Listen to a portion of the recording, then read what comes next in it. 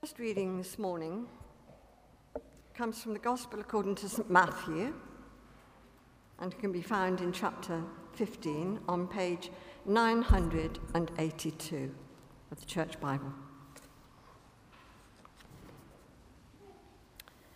Matthew 15, beginning to read at verse 10. Jesus called the crowd to him and said, "Listen and understand.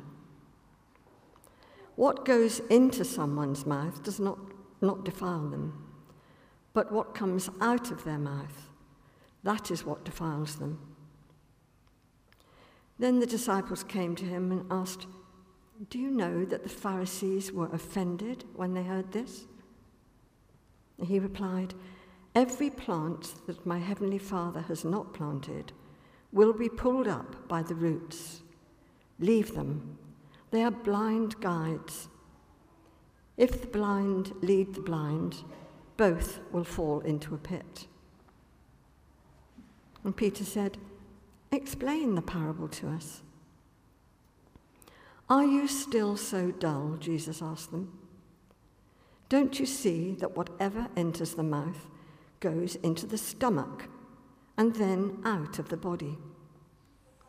But the things that come out of a person's mouth come from the heart, and these defile them. For out of the heart come evil thoughts, murder, adultery, sexual immorality, theft, false testimony, slander. These are what defile a person, but eating with unwashed hands does not defile them." This is the word of the Lord. The second reading is taken from the book of Revelation, chapter 2, and it's verses 18 to 29, and it can be found on page 1234 of your Pew Bibles. To the church in Thyatira, to the angel of the church in Thyatira write, "These are the words of the Son of God, whose eyes are like blazing fire, and whose feet are like burnished bronze. I know your deeds, your love and faith, your service and perseverance, and that you are now doing more than you did at first. Nevertheless, I have this against you. You tolerate that woman Jezebel, who calls herself a prophet.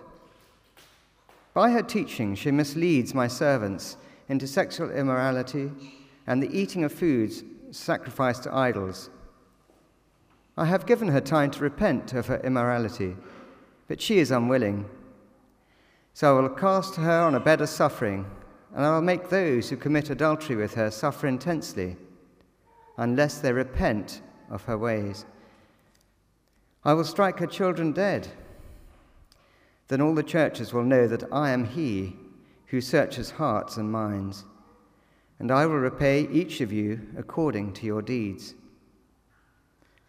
Now, as I say to the rest of you in Thyatira, to you who do not hold to her teaching and have not learned Satan's so-called deep secrets, I will not impose any other burden on you, except to hold on to what you have until I come. To the one who is victorious and does my will to the end, I will give authority over the nations. That one will rule them with an iron scepter and will dash them to pieces like pottery. Just as I have received authority from my Father, I will also give that one the morning star. Whoever has ears, let them hear what the Spirit says to the churches." This is the word of the Lord. Thanks be to God.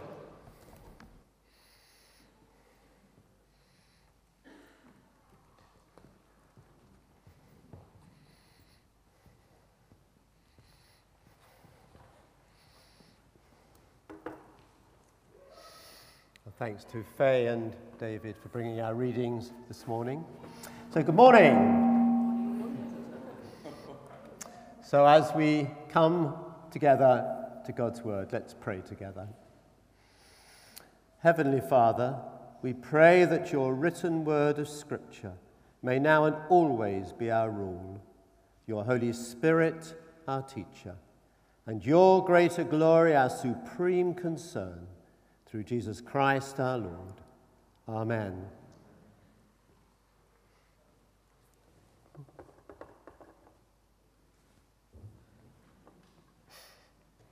Holding back the Red Sea there.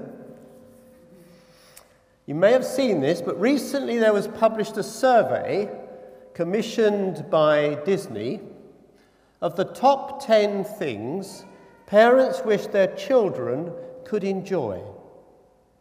Lost childhood pleasures they regret their children will never experience. And if you saw it, you'll know that top of the list was making tape recordings of the weekly top 40. Others included handwritten thank you notes, waiting for photos to be developed, watching Saturday night television with the family, and renting videos from the local shop. And you won't be surprised to find that this caused a reaction. And somebody called John Walsh, writing in the I newspaper, put the question, what aspects of the 2014 world will we be waxing lyrical about in 30 years' time? And he suggested 5 things: driving cars, shopping, going to the pub, Sunday lunch, and church going. Think about it. This is what he said about that. It's extraordinary to recall that there were days when we gathered in hundreds, not for flash mobs or to listen to music in fields, but in old, drafty stone edifices, where we'd look at a statue of a dead person wearing some gross, thorny headgear, sing little tunes together, and silently ask an invisible being to save us from having to visit this really naff venue called hell. Crazy or what? Now, some people may very well find this deeply upsetting, but it's indicative of how irrelevant many, if not most, people think the church is today. When we were in Cornwall recently on a glorious sunny morning, people were out enjoying themselves on the beach and in the water, whilst we went to church. And apart from replacing hundreds with a handful, Mr. Walsh would probably have felt vindicated, as it had absolutely no relevance to the people outside in the sunshine at all. And relevance is one of the major issues that the church is grappling with today, with many pressures to conform to the world's agenda. And this reminds us of the eternal relevance of Scripture as we turn our attention to the church in Thyatira in first century Turkey.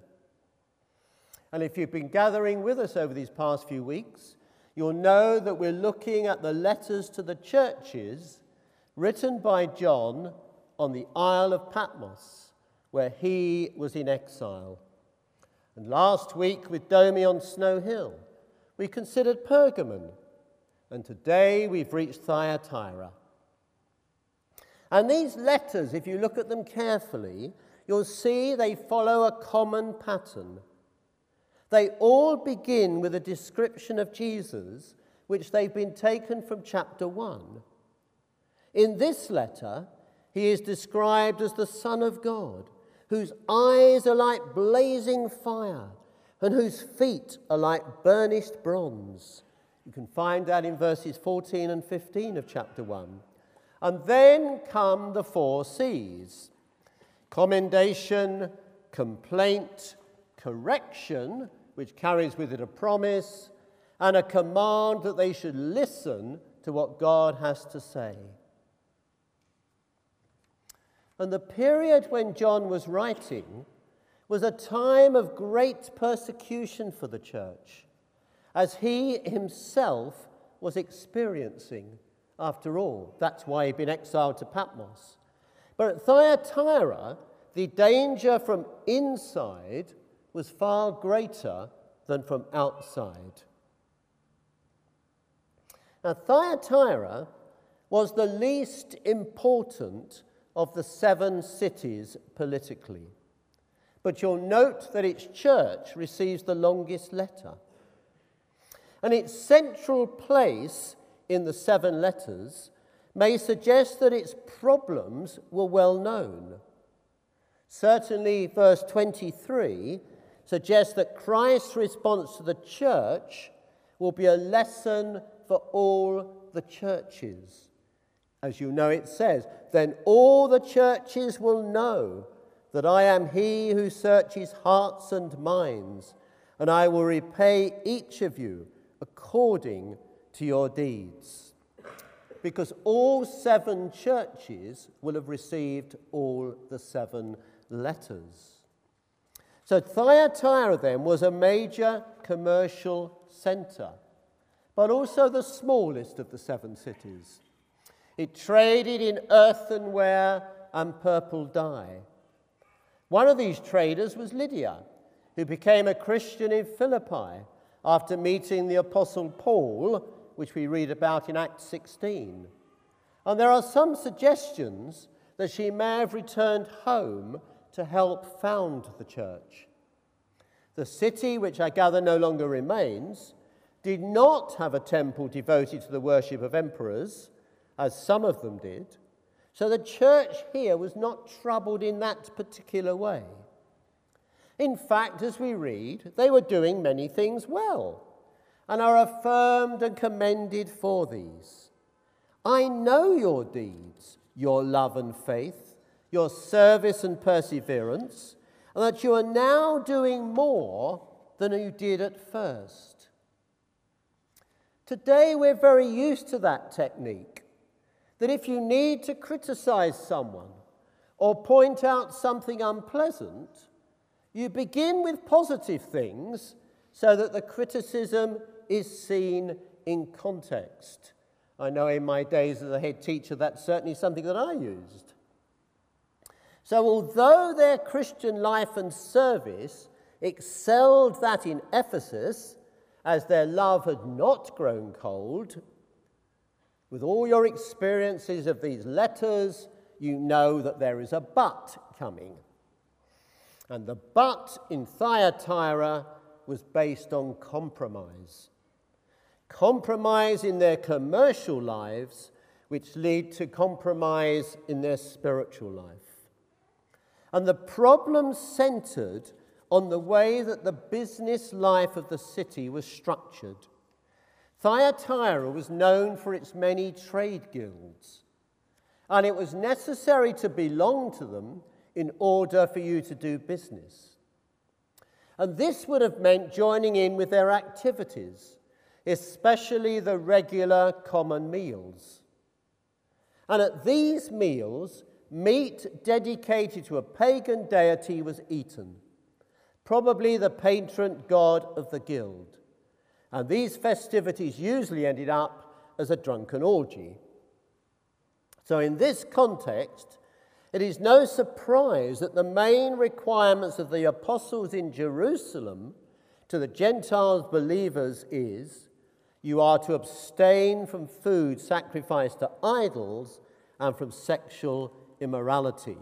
You'll find that encounter there in Acts 15. And it seems that many believers in Thyatira had forgotten these wise words, or felt that they had been superseded by the superior wisdom of the Gnostics.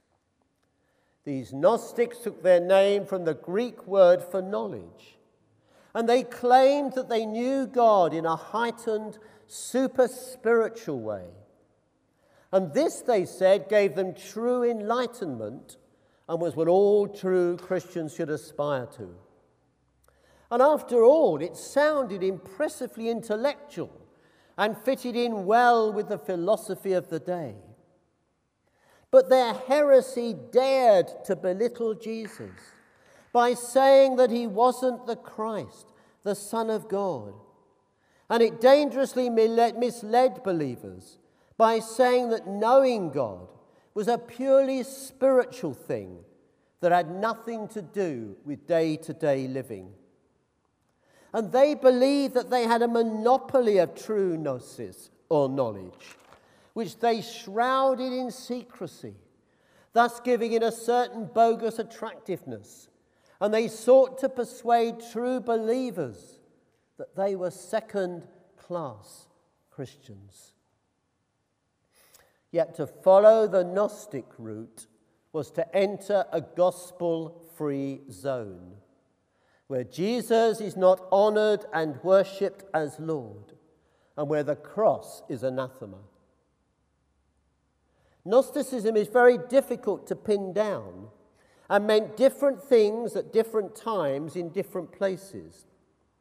And in Thyatira, it seems to have been based on the woman called Jezebel, a code name taken from the wife of Ahab, who we can read about in 1 Kings, who had psychic powers and profound power over people. In the previous letter, the problem in the church at Pergamon was identified by allusion to an Old Testament figure, Balaam the prophet. This time it is Jezebel, wife of King Ahab, who both came to a very sticky end. Jezebel, like the women of Moab that Balaam and Balak used to seduce the Israelites from the true worship of Yahweh, was a foreign woman who introduced the worship of Baal, a rival god, into Israel. And that was at the heart of many other evils, summed up in 2 Kings 9:22 as idolatry and witchcraft. And as in this 2 Kings, the phrase sexual immorality in this letter is a metaphor for spiritual playing around. And although paying lip service to the worship of Jehovah, her real religion was the gross nature worship of Tyre with its deification of sex. The Jezebel in Thyatira undermined loyalty to God by promoting tolerance towards pagan practices, which lead to easy compromise with immoral and idolatrous practices, and caused this church to be the most heavily influenced by Gnostic teaching. There were Christians who plunged deep into evil and courted the so-called deep things of Satan in order to demonstrate their moral superiority. They taught that spiritual freedom gave them sufficient liberty to practice idolatry and immorality, and by so doing became increasingly enslaved to these things which are not of God. For as far as Jesus is concerned, this whole approach is an absolute disaster. The church has no business compromising at any point with pagan worship and the practices that reflect and embody it. Here, as in the devastating scenes that we'll find in Revelations 17 to 19, where the great whore is Babylon, judgment is pronounced on Jezebel and all who have followed her. The throwing of a bed, great distress, which was pictured in verse 22, and the utter slaughter of verse 23 that will follow are no doubt symbolic, but they are symbolic of the real and powerful action which the Lord will take at the appropriate time, as the one whose flaming eyes search hearts and minds and will purge his people of their sin. So when we begin to get hold of it, we realize that this is serious stuff.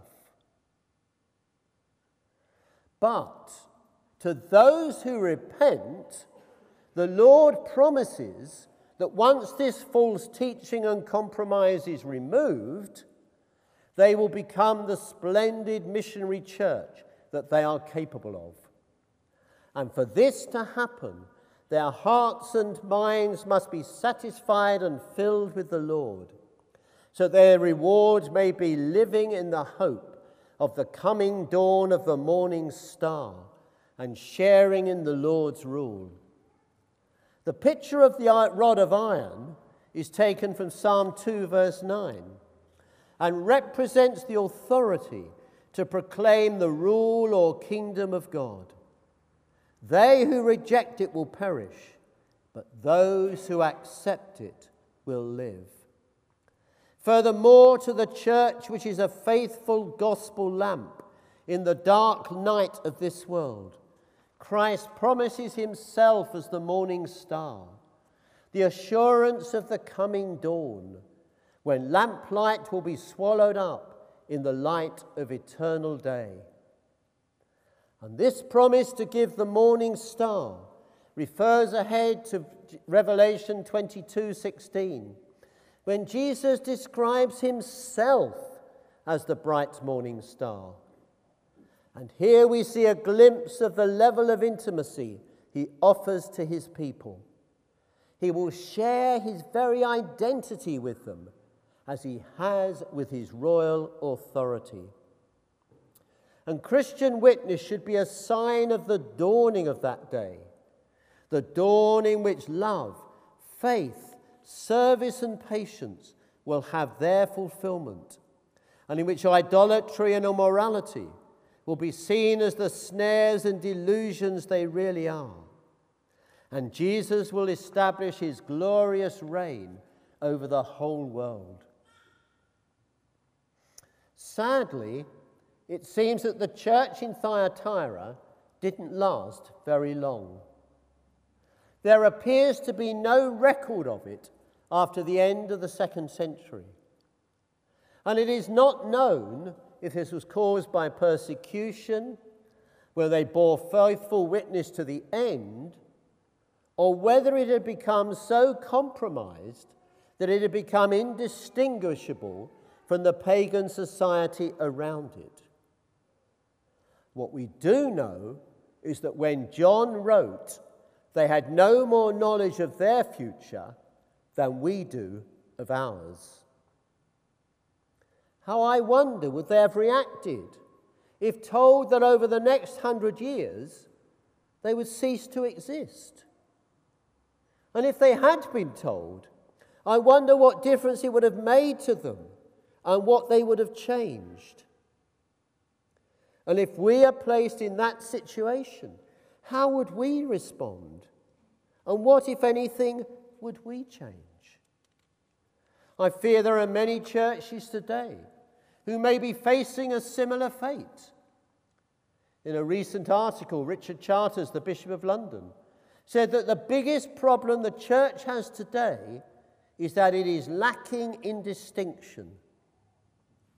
While civilization is in grave peril, being arrogant and deeply needy, the church is struggling to address these problems as it has failed to be countercultural. In the face of this situation, he says, Western religion is feeble, so often more concerned with maintaining the status quo and resisting change. And it is important that we see a clear distinction between compromise and change. Whilst many in Thyatira remained faithful, there were those within the church who saw compromise with the ways of the world as the way forward. Although the culture then is very different to that of today, the issues are the same. Does the church compromise with the ways of the world in order to be seen as relevant and have a voice, thus leaving it in danger of having nothing distinctive to say? Or does it stay true to itself whilst being prepared to change and adapt to meet the needs of the people and community it seeks to serve? And many in the church in Thyatira lost sight of the first commandment as they compromised with other gods. The first commandment, to remind you, says this: I am the Lord your God, who brought you out of Egypt, out of the land of slavery. You shall have no other gods before me. And in these opening words to the Ten Commandments, God defines himself. And on these words, J. John, in his book 10, his commentary on the Ten Commandments, said this: when we read these opening words carefully, we can find in them direct or indirect mentions of 4 descriptions of God. He is God, the maker of all things. He is the Lord, the one who reveals himself to humanity. He is King, the one who is our God. He is Redeemer, the one who saves his people. And as such, he is worthy of our total allegiance. For once we fully grasp the awesome greatness of God, his love and compassion, who he really is, how can there be room for other gods in whatever guise they may come? And that is the God of the church in Thyatira, and that is our God, the one we worship today, unchanging and eternal.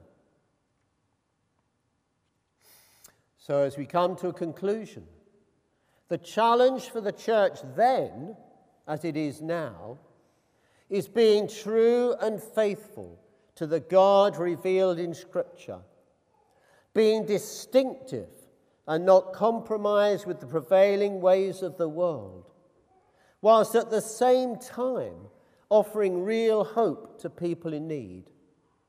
In other words, bringing a changeless, life-giving gospel to a rapidly changing world, and being prepared to hold fast to its message whilst adapting to change in the way that we reach people with it.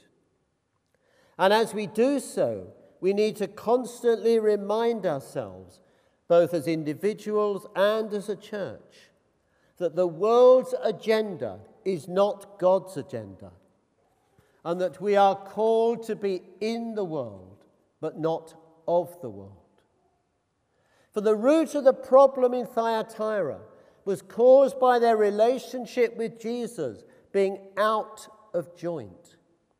He had ceased to have, or never really had first place in their lives. And they had therefore replaced this with compromise and complacency. Compromise with bogus spirituality, and complacency that their activity would pass for the real thing. And if we're honest with ourselves, we will know that it is easy to fall into that trap, to allow other things, however good in themselves, to take first place in our lives. So I think it is important, therefore, to allow this letter to speak to our hearts and to our situations, to allow God to examine us and to hear what the Spirit has to say, that we may commit ourselves afresh to the Lordship of Jesus, whose service is perfect freedom. Amen.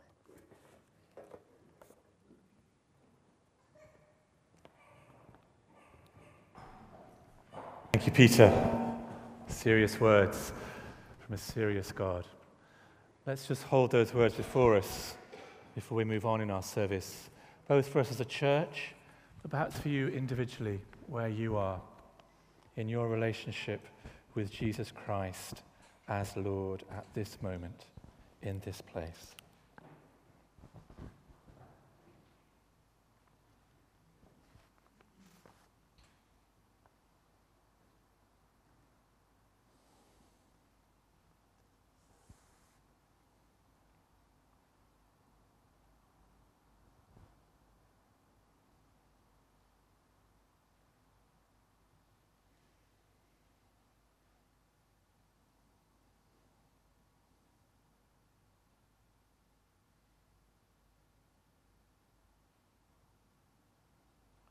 These are the words of the Son of God, whose eyes are like blazing fire. As Jesus gazes upon you this morning with eyes of flame, what does he see?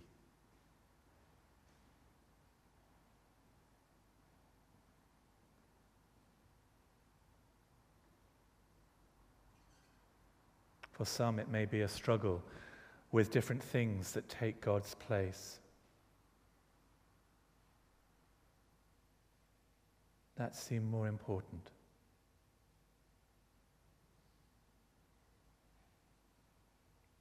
For some here today, he will see a real struggle with sexual temptation that is real every day.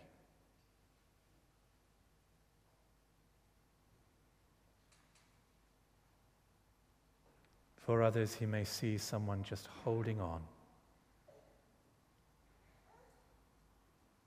fearful to let go, into his arms and his truth.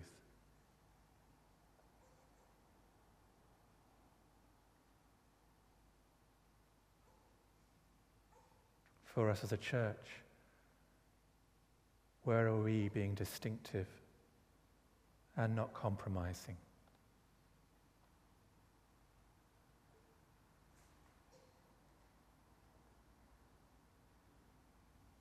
These are the words of the Son of God, whose eyes are like blazing fire. As we come in the presence of that God, we say together the words on the screen. Lord God, we have sinned against you. We have done evil in your sight. We are sorry and repent. Have mercy on us according to your love. Wash away our wrongdoing and cleanse us from our sin. Renew a right spirit within us and restore to us the joy of your salvation through Jesus Christ our Lord. Amen. To the one who is repentant, to the one who is victorious and does my will, I will give authority. I will also give that one the morning star. We surrender our lives afresh to your Lordship, and we ask for your guidance in the coming days. All to your glory, and all because you sent your Son, Jesus Christ, into the world, that whoever believes in him should not perish, but have everlasting life. For this we give you thanks. In Jesus' name, amen.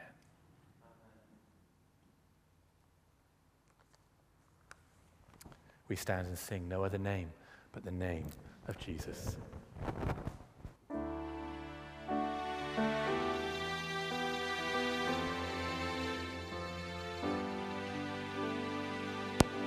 No other name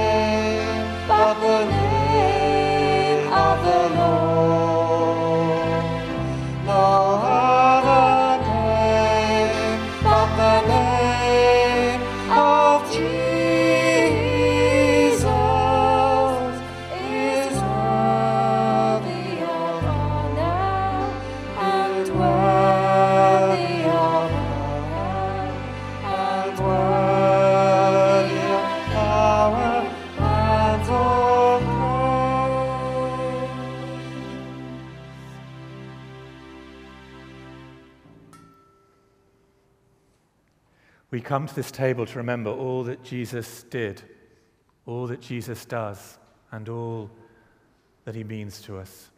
For he asks us to remember him and to be remembered, to be put back together again as children of God. You are not what the world makes you, but you are children of God. And he invites you to come and feast on his love, his mercy, and his forgiveness.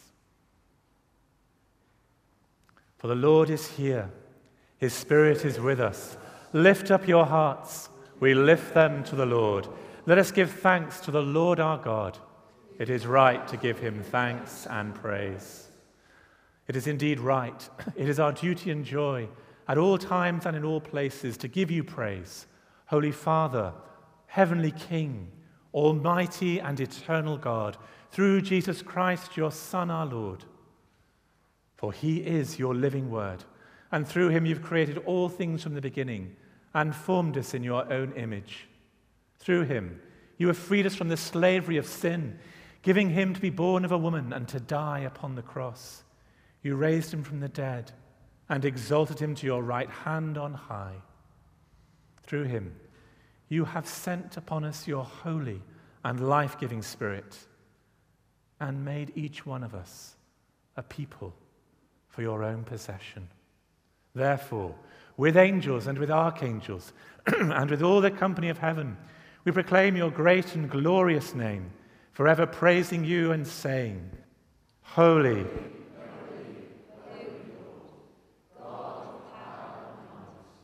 heaven and earth are full of your glory. Hosanna in the highest. Please be seated. Accept now our praises, Heavenly Father, through your Son, our Savior Jesus Christ.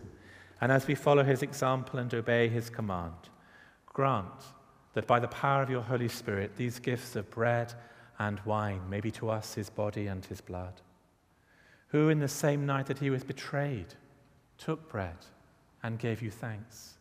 He broke it and gave it to his disciples, saying, Take, eat. This is my body, which is given for you. Do this in remembrance of me. To you be glory and praise forever. In the same way, after supper, he took the cup and gave you thanks. He gave it to them, saying, Drink this, all of you, for this is my blood of the new covenant, which is shed for you and for many for the forgiveness of sins. Do this as often as you drink it, in remembrance of me.